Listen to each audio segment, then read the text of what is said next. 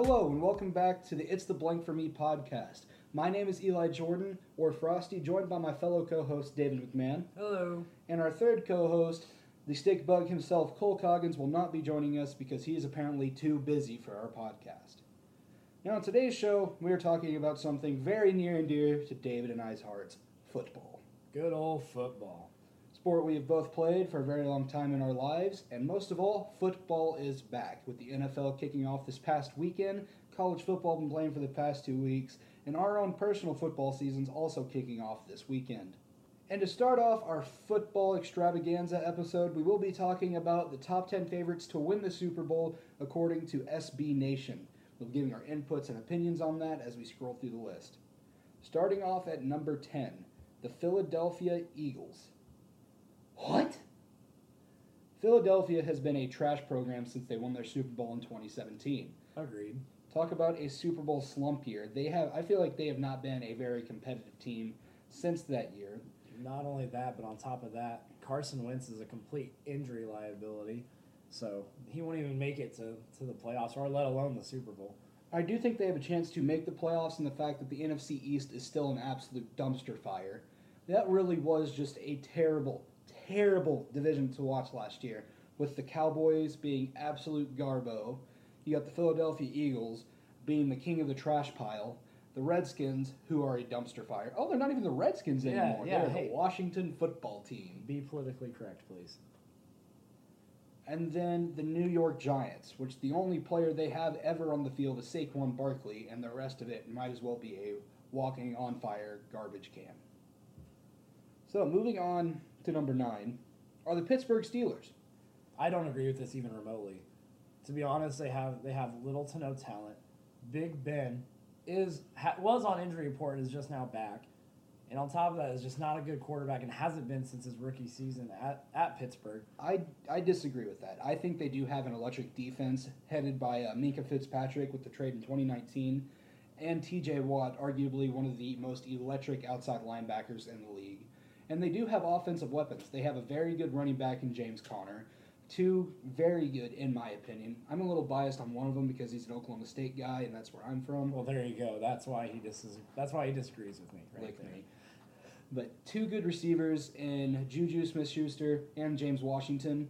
And Big Ben, I know he may have not been in his prime shape the past few years, but he seems like he's back and ready to go.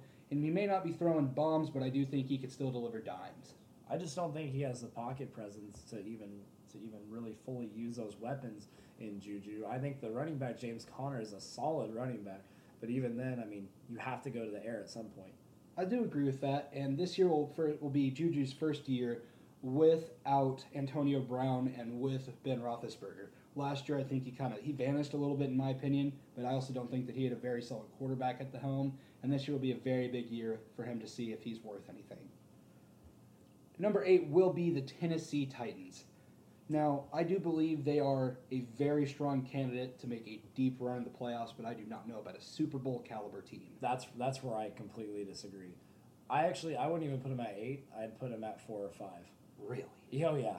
The Tennessee Titans, I mean, they were almost there already this last year. Of course, they ran into the super amazing powerhouse Kansas City Chiefs, but even then they gave the Kansas City Chiefs a run for their money.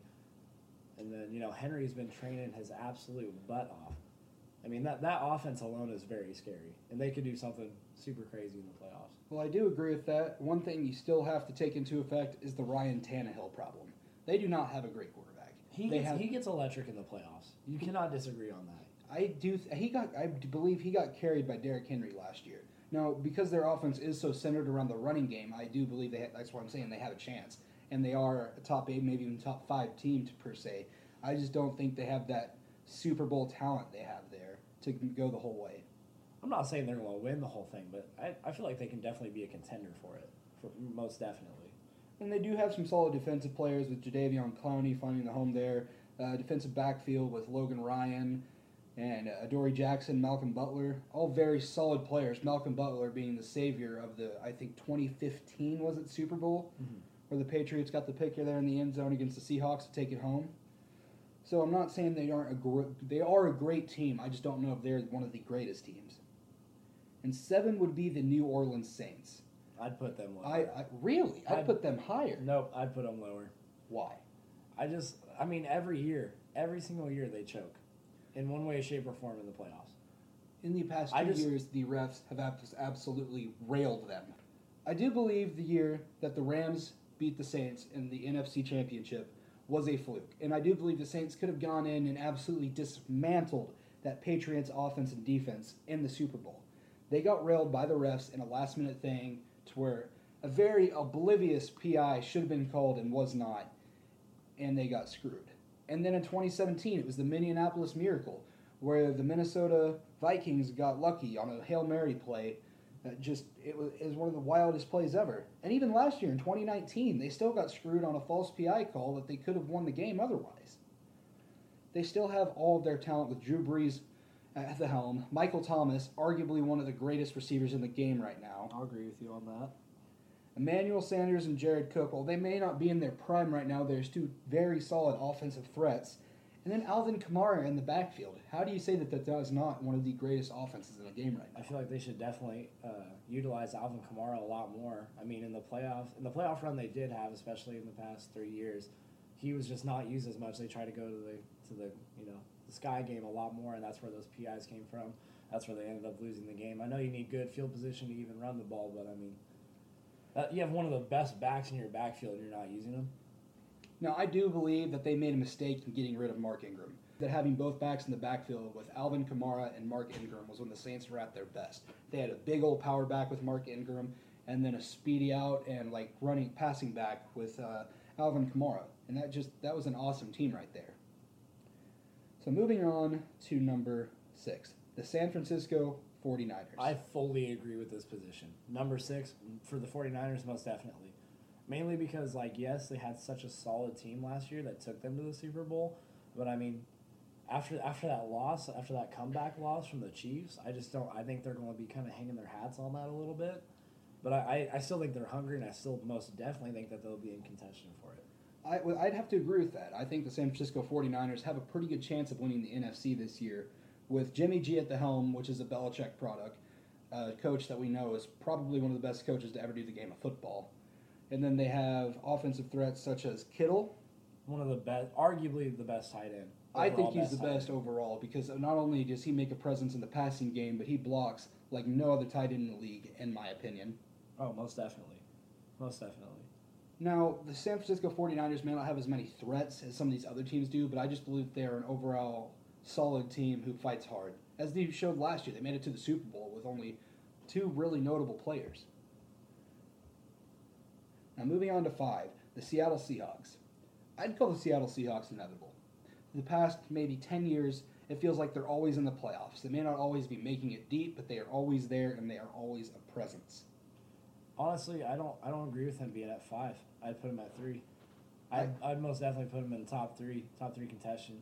I mean, Russell Wilson is looking absolutely insane this year, especially with a dangerous wide receiver like DK Metcalf.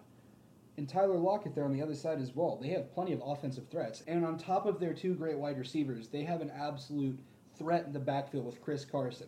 One of the most downhill runners in the NFL right now, absolutely trucking people, fighting for every yard that he gains. He's just electric back there and one of my favorite running backs to watch. And behind that, they also have added Carlos Hyde and Greg Olsen. Now, Carlos Hyde may not be getting as many touches behind Chris Carson, but he's a very good situational back. And then Greg Olsen, arguably a good tight end. I don't think he's top tier. I don't think he's on the Kelsey or Kittle level. Absolutely not. But he was a very solid tight end in Carolina, and I think he can make a difference there at the Seahawks. I think he'll make a difference in the run game. He's definitely a seasoned veteran, but I don't think he's going to make a big difference in the passing game. He did it in Carolina, and he'll continue to not do it here. And the Seahawks also have a very strong defense, headed by Bobby Wagner, arguably one of the greatest linebackers in the league right now. And they picked up a first-round pick in Jordan Brooks to play alongside him, and they added how do you say that? Quandre Diggs? That sounds right. And they added Quandre Diggs, who had his best football at the Seahawks last season. Their defense is strong. They have good safeties. They have good cornerbacks, good linebackers. I mean, what else do you need? They're just all around a good, solid team who will be in the playoffs behind Pete Carroll. At number 4, the Dallas Cowboys. Disagree. The cap on this app. That team in Dallas has been a dumpster fire since the 90s. I believe Jerry Jones made some sort of deal with the devil when he got Troy Aikman, Emmitt Smith, and the rest of that group, and they just have not been the same since. They've had the talent to do so. Tony Romo was a very good quarterback, say what you want about him, but he had a choke factor. He just could not make it in the playoffs. Now, Dak Prescott, he had a very good rookie season off of a Tony Romo injury. But since then, what has he really done? Absolutely nothing. That's why I don't even think they're a playoff contestant. They have a fat Ezekiel Elliott now, who's not even the same caliber as he was his rookie year or his sophomore year. And now you just have a Dak Prescott and an Ezekiel Elliott combo that doesn't even match what they did in their rookie seasons. I don't think they're a Super Bowl contention team at all. I think maybe a deep playoff contention team, but even then, that's stretching it. Now, here's the thing. They are in the dumpster fire that is in the NFC East. So I do believe they have a good chance of getting into the playoffs, but much farther than that, I really don't know.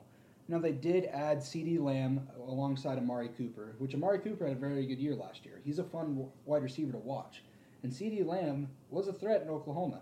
As an Oklahoma State fan, I hate to say that, but he is a very good receiver who will be a good NFL player. But can Dak Prescott get them the ball? I don't know.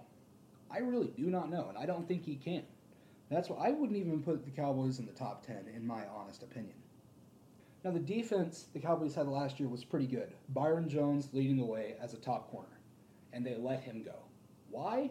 I don't know. He was arguably the best player on that defense last year.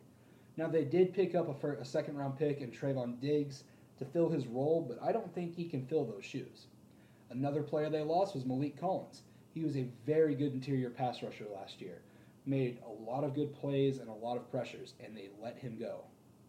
They do still have DeMarcus Lawrence, which is a top-tier pass rusher, and I do believe he will continue to make plays.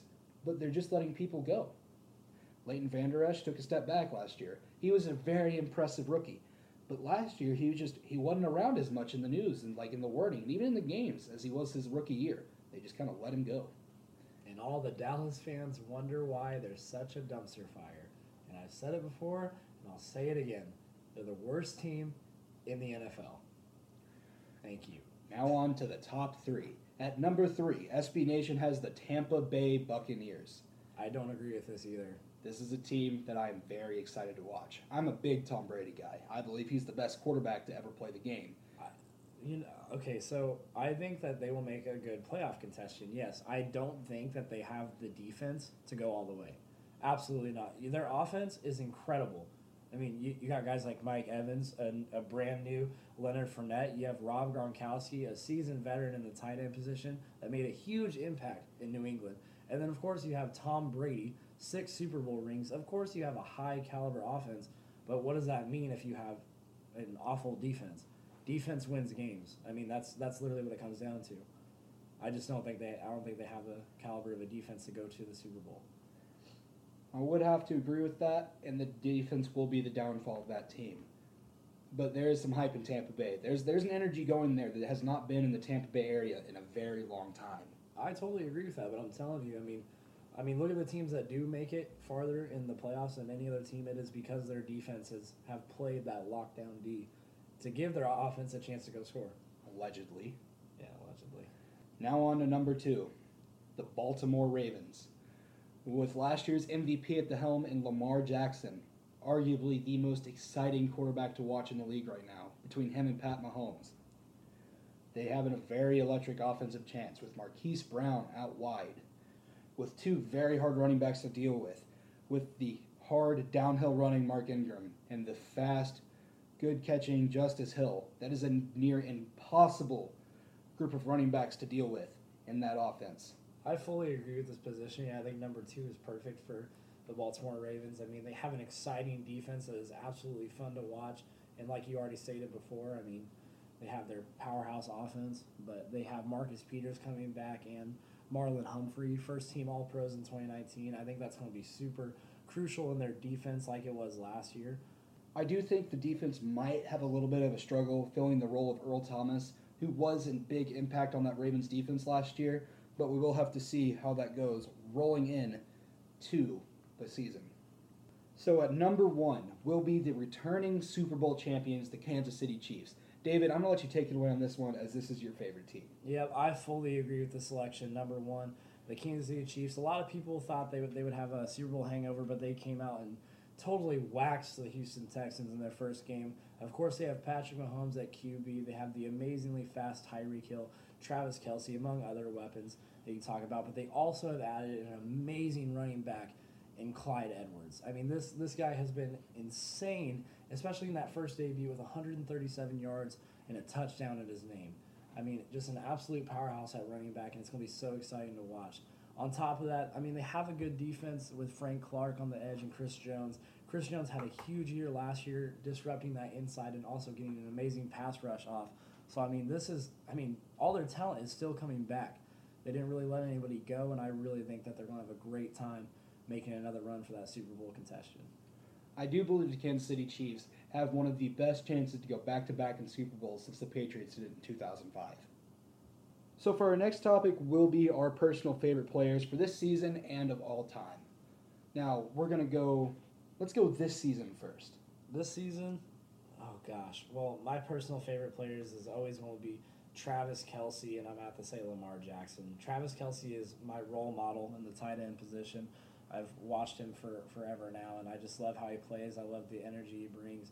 And then, of course, Lamar Jackson is just a quarterback that we haven't seen in a very long time. So elusive, but can also absolutely bomb the ball downfield and knows how to lead an offense. And for my two favorite players this season, I would have to say one, Quentin Nelson, an absolutely electric guard for the Colts. Now, me as an offensive lineman, he is the type of player I strive to be. I believe right now that he is one of the best, if not the best, guard in the NFL right now. There's a couple plays from last year pulling and just catching some defenders off guard and absolutely ending them, showing them that you are in the NFL and putting them where they belong in their defensive holes. The number two player for me, I would have to say Tom Brady. I am a big Tom Brady guy, as we were saying earlier. 6 Super Bowl rings. He won his first one with a bunch of white dudes with the last name that ended in Owski. Now, it may not be completely true, but as a quarterback who has won 6 Super Bowls with so many different teams, he won his first set with a complete different team, a Wes Welker team, and then the second one with your Julian Edelman type team. 2 completely different offenses, and he was able to adapt and go win this many Super Bowls in such a short period of time. There just hasn't been a player that has ever done that before. And now we will be getting into our favorite players of all time. I only have one. It's Barry Sanders. I believe that if he continued playing and did not retire early, he would have smashed every rushing record in the NFL and still hold them to this day. He was absolutely electric at Oklahoma State, and when he went to Detroit, he was one of the most elusive backs in the NFL. There's highlights of him running backwards, something you're not told to do as a running back, but he still does it and makes yards, making some of the best defenders to ever play the game look absolutely silly out on the field. I mean, mine's just plain and simple. It's an old Kansas City running back. Of course, my favorite would have to be Priest Holmes. He was just so amazing to watch, so electrifying, and for his time, he was just revolutionary at the running back position. And of course, he had to get injured, but that's besides the point. Now, after learning our favorite players, David and I have a big passion for football, and that reason is we are actually both college football players at an NAIA school in Kansas called McPherson College. Go Bulldogs! Let's go Dogs! Go Dogs, baby! I am a right guard here, and David is a fullback, and we are looking to have a very exciting season this year. We played our first game Saturday against the Sterling College Warriors, and our offense looking absolutely electric. We have Josh Pissick at the helm. JUCO transfer coming from California. In his first showing as a Bulldog, man went absolutely off, with 31 for 39 accounting for 432 yards, 5 touchdowns in there as well. And we have some absolute great running backs behind him, with big boy Mish Hill in the backfield, 9 train, 99 be looking out for him, 48 and Corey Davis, a very good running back, quite elusive, going to be an absolute threat. And another good power downhill running back in Likes, number 23. Mish had the workload this past weekend, accounting for 70 yards. And back to the past game, we have some absolutely electric receivers. Headed by Ben Nickel, a hometown product from McPherson. He accounted for 10 catches for 123 yards. Another one, a little inside receiver, Melvin Reed. Old Melly hold down 5 balls for 106 and a couple of touchdowns in there as well. One of those being a kick return. And our defense is going to look very scary this year. Inside the box, we have Zane Hickey and Colin Gehring. 2 scary people to look at in practice when you're looking across down on the defense. And out in the secondary, Bailey Seitz and Tristan Waddy playing safeties. Absolute blankets on the coverage part of things. And they're just going to absolutely tear up the KCAC this year. Now, if you would like to tune in to any of our games, we will be posting the link to watch the live streams down in the description below. And hopefully we hope to get some new fans through this and find some more people to support the Mac College Bulldogs. My name is Eli Jordan. I'm David McMahon. And this has been the It's the Blank for Me podcast. Hope you enjoyed. Please keep following us along. The next episode will be out a week from today. See ya!